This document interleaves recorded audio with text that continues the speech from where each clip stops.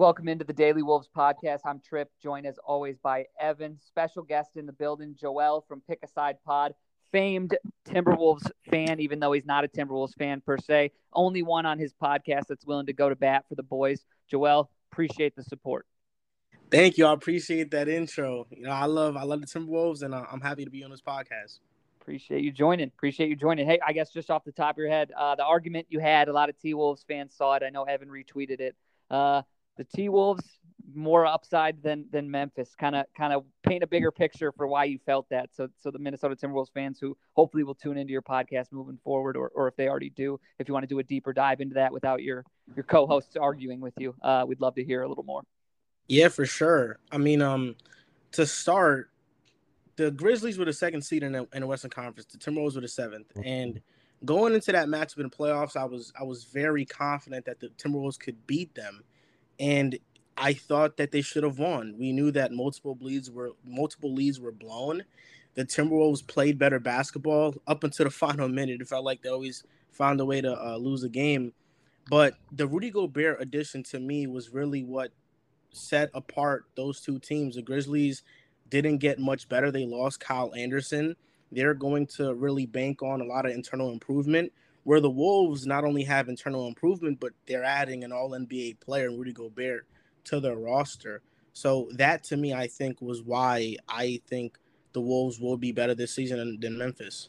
Just instantly, you say Rudy Gobert. They brought him in. I'm certainly could have been guilty of this over the years. Just when you don't see Utah Jazz games a lot of, unless it's on a weekend and I'm up late drinking or something. It's Wednesday night they're playing it. I'm in Michigan, so it's 10 o'clock at night. I'm in bed or whatever. And maybe you see the stat sheet, which by the way he had great stats last year, but for the casual fan, they don't necessarily see Rudy Gobert as an elite talent. What do you think of the transaction? I think we gave up a ton of players and picks and people kind of think we got fleeced. I strongly disagree because we didn't give up any of our core, but would love to just hear what you think of Rudy Gobert as a player, whether in Minnesota, before Minnesota, the trade in general, just initial thoughts. Yeah, well, I think for one, the trade was bittersweet. I think for everybody that loved the Timberwolves last year, because Patrick Beverley was a heart and soul. Jared Vanderbilt was another guy who was a heart and soul to the team.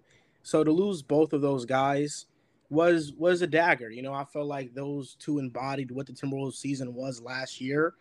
But Rudy Gobert is a phenomenal player. He's arguably one of the best defenders in our generation. He created the most points off of screen assists last year. You can argue by every defensive metric, he's the best defensive player in the NBA.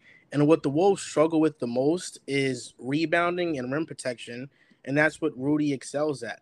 Now, I know that the playoff struggles people are concerned about, and that is a legit thing, but most of that came from the Utah Jazz's inability to surround Rudy with capable perimeter defenders. I feel like now in Minnesota, Anthony Edwards should take the next leap and be a good defender. McDaniels is already one of the better defenders at his position. D'Lo took huge strides last season, and I feel like what Chris Finch said in this interview that I read earlier today was perfect. Timberwolves have to make up ground for Gobert. They just can't. They can't rely on Gobert to just clean up every mess, and that's what the Jazz did. And I feel like if the Wolves buy in on defense, we'll see Rudy Gobert at his maximum potential. Yeah, I agree. I think they lost the Memphis series because they couldn't rebound the ball and they couldn't defend the paint. When John Morant comes in, he just had his way with the Minnesota Timberwolves. So now you're taking the playoff series, you're looking at it on the offseason, you're saying, what can we do in Minnesota? What can we do to really take the next step and take our weaknesses and turn them into strengths? And so what they do is they bring in arguably the best rebounder in the NBA, Rudy Gobert, and then they also bring in a guy who's known for being an all-NBA talent. And not only that, but he defends the paint, where the Wolves were getting shredded, where John Morant was destroying the Timberwolves. And so they really took that position. And you look at last year, they had Jared Vanderbilt. Rudy Gobert is definitely an upgrade from Jared Vanderbilt. Even though we're going to miss him in Minnesota, we're always going to have love for Jared Vanderbilt at heart. But Rudy Gobert just does all that. And we haven't had a lob threat in Minnesota in a long time. And now you think of D'Angelo Russell playing with a guy who's a lob threat, kind of like he did in Brooklyn with Jared Allen. I mean, that's going to be really big for the Timberwolves. Yeah, I agree 100%. And you look at, like you said it perfectly. Defensively, people have the concerns. I get it. Switching, you have two big men. That's understandable. But what people aren't talking about is that you only get played off the court if you can't score on the other end.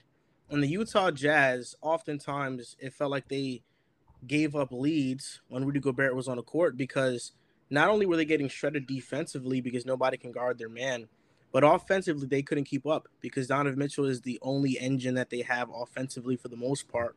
Where in Minnesota, you have Anthony Edwards, you have Cat, you have D'Lo in the pick and roll with Rudy Gobert, and Chris Finch has already said that Gobert's going to get the ball in those offensive situations. When he has a player that's smaller that he's sealed in the paint, they're going to pass it to him. In Utah, that wasn't the case. On offense, last year, Jared Vanderbilt was basically the five. He operated like that in the offense. D'Lo and him were the pick and roll partners. And now you replace Vando with Gobert. And Gobert is a superior offensive player to Vando just because of his size and the gravity that he has when he rolls to the basket. Now, this allows Cat to play more outside. Last year he was playing more from the post, the elbow. Now he's playing more from the outside. He's going to have more space, and I think those 3-point attempts go up. And if Cat is shooting more threes, I think that makes your offense that much more efficient.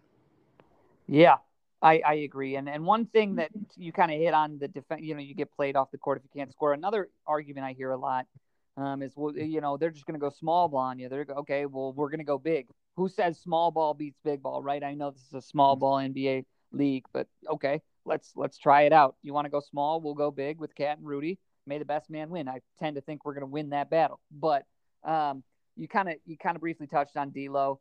Came in at 93 out of the top 100 ESPN. What I mean, just I'm not even going to say anything. What are your thoughts?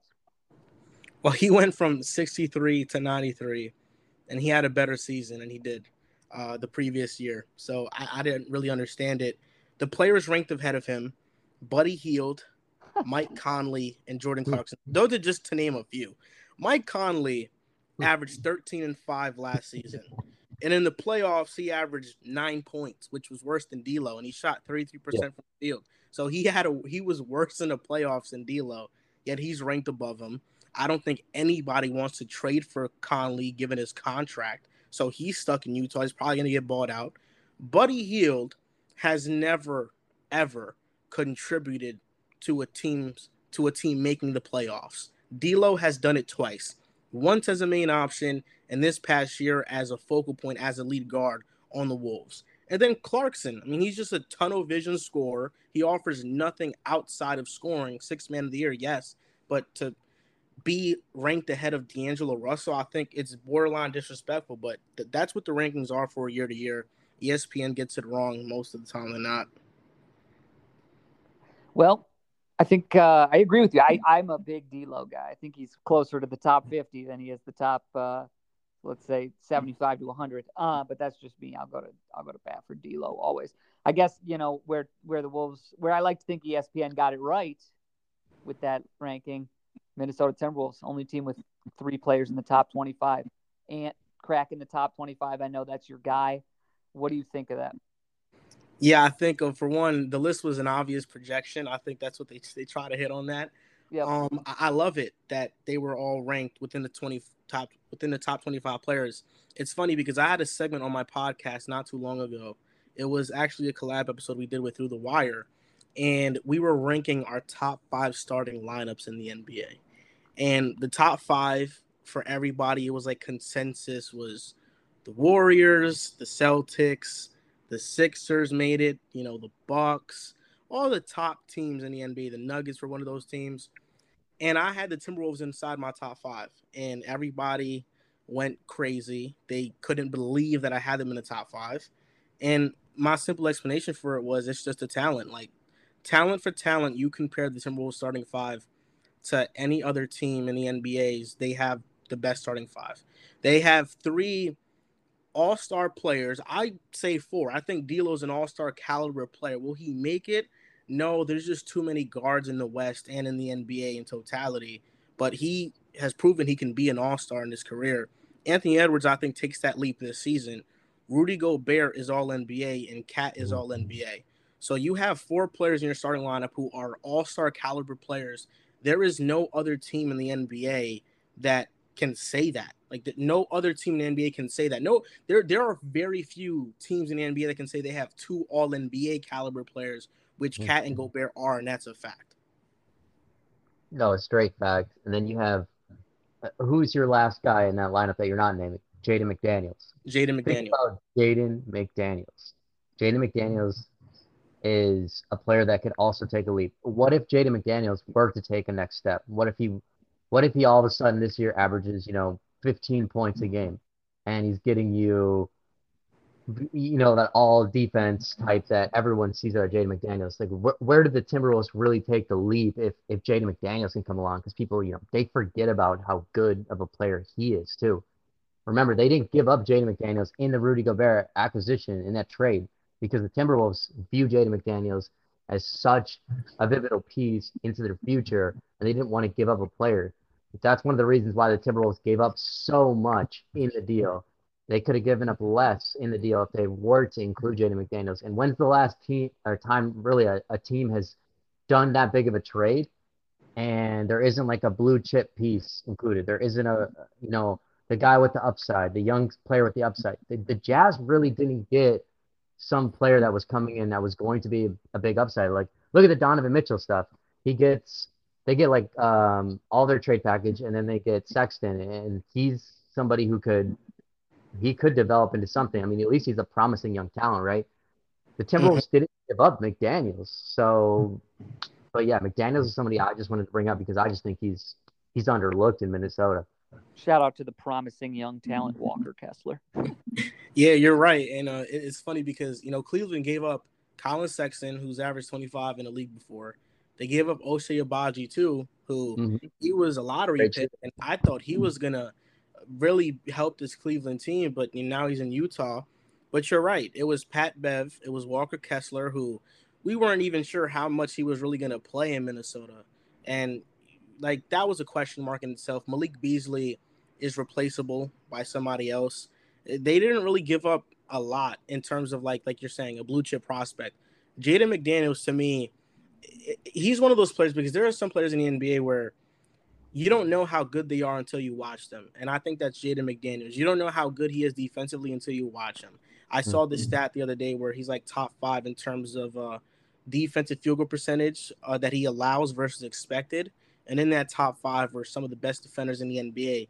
Rudy Gobert was in that top 5 as well. But he's 6'9", 6'11" wingspan. You watch some of his offensive possessions. He has handle. He has wiggle in his game.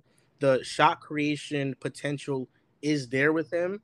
And like I mentioned, he's one of the best wing defenders in the NBA. If he can develop a consistent 3-point shot, shoot 35% from the three, he's the 5th best player in that starting lineup. Like, we're talking about a team that is dangerous. And I think that this year is the year that people start to really know who McDaniels is, and he becomes one of those household names in the NBA, in NBA circles, especially when you're talking about defenders.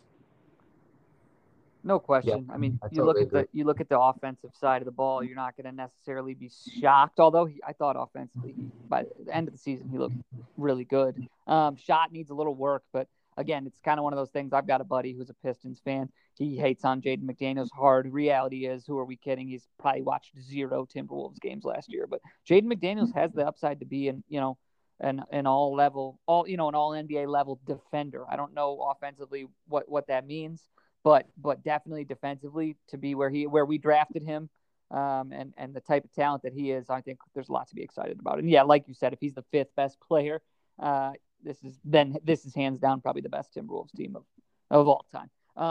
Speaking of Edwards, real quick, but want to hit on it before I forget. I know we talked about him briefly, but just year 3, what do you think he'll become?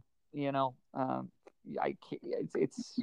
the projection that he's already a top 25 player is incredible to me. I just curious how far you think he can take that, and raise that ceiling.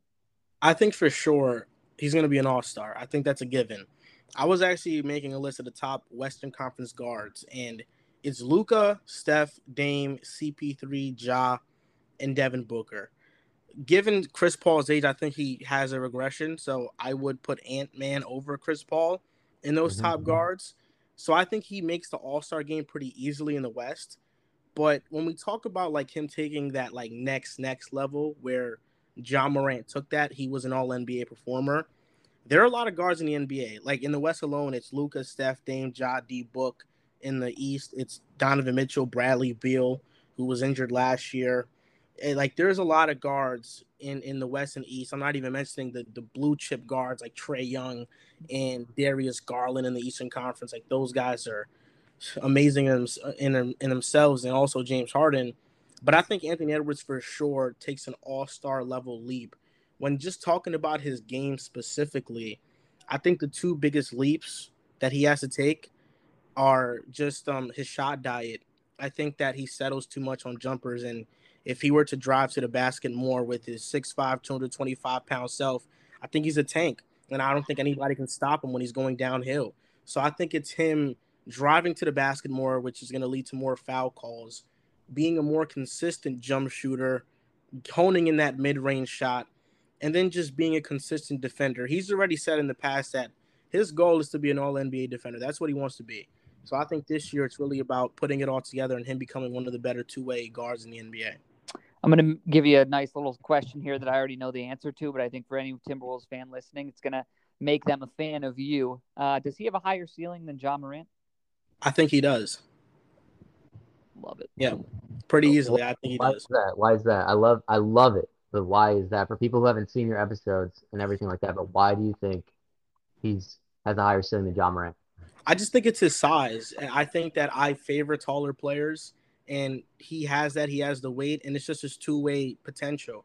John Morant will probably be one of the best offensive engines in the NBA. There's nothing to take away from him, but Anthony Edwards can be that, and he can be an All NBA defender. I don't think John Morant can do that. I think Anthony Edwards has the two-way prowess, and that's why I favor him. And he has a scoring ability that can match whatever Ja does. If we go back to the draft where Anthony Edwards was in it, are you still taking Anthony Edwards over LaMelo Ball, or are you going to take LaMelo Ball over Anthony Edwards? Let me hear it. I'm pretty easily taking Anthony Edwards. It's not even a question for me. That's what we like to hear, Minnesota, man. That's what's up. I absolutely love it. Before we ask every guest we have on, we ask this question. Before we get to it, I have to quickly. I saw you made a video earlier today about this. I just want to quickly paint on it. I know Timberwolves fans probably don't care that much, but it is relating to Rudy Gobert's former team. What do you think of them trading Bogdanovich to the Pistons, and what do you think of kind of the Pistons there? That move for the Pistons. For the Jazz, I think it's just continuing what they've been doing. They're going into full rebuild. I'm surprised they didn't get a first round pick in return. Saban Lee is a whatever player, and so is Kelly Olynyk. At least they have in Olynyk a starting center, because before that it was Walker Kessler. So now in Olynyk they have an actual starting center. I'm curious to see what that starting lineup is. Is it Mike Conley with Colin Sexton and Markkinen with Olenek, and I don't know who that three is, Vanderbilt. It just sounds disgusting. The Jazz don't do that. With the Pistons, Bojan Bogdanovic, I think, makes them a borderline playing team. I was thinking about it earlier, and I think between them and the Hornets, I'd take the Pistons. I just like their coaching better. I like their pieces better. With them and the Knicks, I'm a Knicks fan. I'd favor the Knicks slightly. I think the Brunson addition does make us a play-in team. It makes us competitive for that spot. The Wizards have a lot of depth and two proven All-Stars in Porzingis and Bradley Beal. So I think the Pistons are kind of like the 11th seed in the East, the 11th or 12th, which is a pretty good improvement. They were the 14th seed last year. I mean, they lost Jeremy Grant, and now you replace him with Bojan Bogdanovic, basically. And Bojan Bogdanovic fits better with them, but in terms of like when you compare them as players, but Bogdanovic is better, but not like by much. So Yeah. because of that, I think that they make a marginal improvement. And since you're a Knicks fan, I can tell you comfortably, Tom Thibodeau doesn't miss the playoffs 2 years in a row. That's just not. That's not what he does. So I I think hope so. safely can say you'll be in the playoffs, and I think you're positioned pretty well in the East. Real quick, actually, speaking of the Pistons, would you rather have Cade Cunningham long term or Anthony Edwards? That's a very tough question, man. I'm honestly speaking, I'm gonna go Cade Cunningham. Oh, Cade Cunningham has that like Luca-esque factor to him, but that's Mhm. tough. Like Cade Cunningham is just 6'8" point guard. He can score. Like he's gonna be an elite scorer. He's gonna be an elite playmaker. He's gonna be an elite defender. I think Cade Cunningham can win MVP one day. okay. Would you be surprised if Anthony Edwards ends up having a better career? No, I wouldn't be surprised. Okay. There you go. Good to know. Appreciate the honesty. So we'll end with this season prediction for the Timberwolves. You don't. I mean, I would say record prediction if you can. It's tough. I always give you the out and say it's not really a fair question, but just in terms of a ballpark of a seed, realistic that you think that they can make. You know, this year. I think 2 years from now they're going to be even better, but this year, realistically, where do you think the Timberwolves fall? It's funny. This is funny because on Pick a Side, we're actually going to do a Western Conference prediction show. And in that, like, I was doing my research for the Timberwolves and every other team, of course. Last season, I said the Timberwolves would be the fifth seed in the West. I got laughed at for that take. While they weren't the fifth seed, they were the seventh, and they were fighting for the fifth seed all year Yep. long. Towards the end, they positioned themselves to have it. Then they fumbled it late. That disappointed me. But I'm gonna be honest.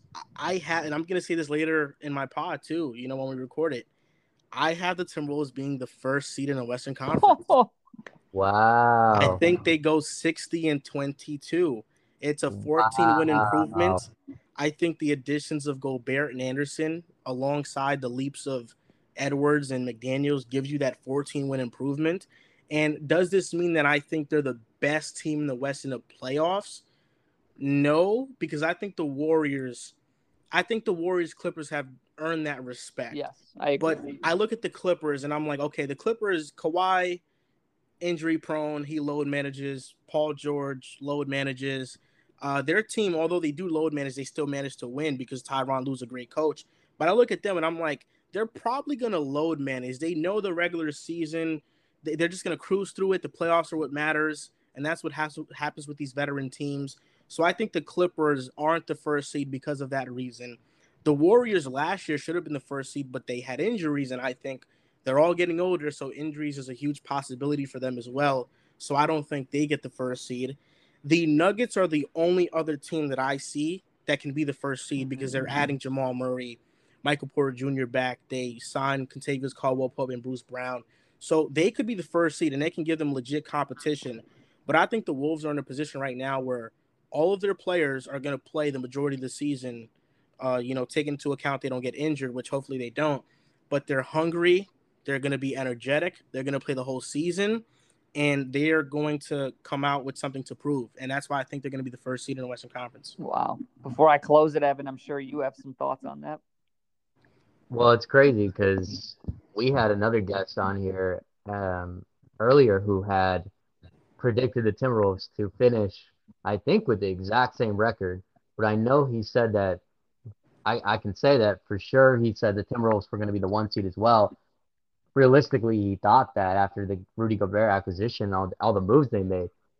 Now, after that happened, the Wolves have even made more moves, right? They get guys battling for that 15th roster spot now. We have like Luka Garza coming in. They have PJ Dozier, who's a vital part of the Denver Nuggets back in the day, and the guy who's 6'8", can play defense, real lengthy, athletic, had the ACL tear, but in way down the line after the ACL tear, even I saw an interview with Nikola Jokic, and he said that they really missed PJ Dozier being out there and how key he was to the Denver Nuggets team. I mean, that's just the guy they have battling on the bench. So now Minnesota has all these different players down there.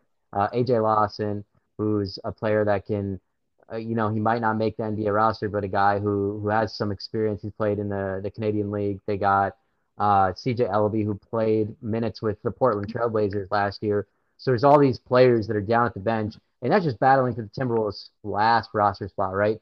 The Minnesota Timberwolves have so much depth. They get guys like Bryn Forbes, Austin Rivers. I mean, one of those guys might not even play much minutes.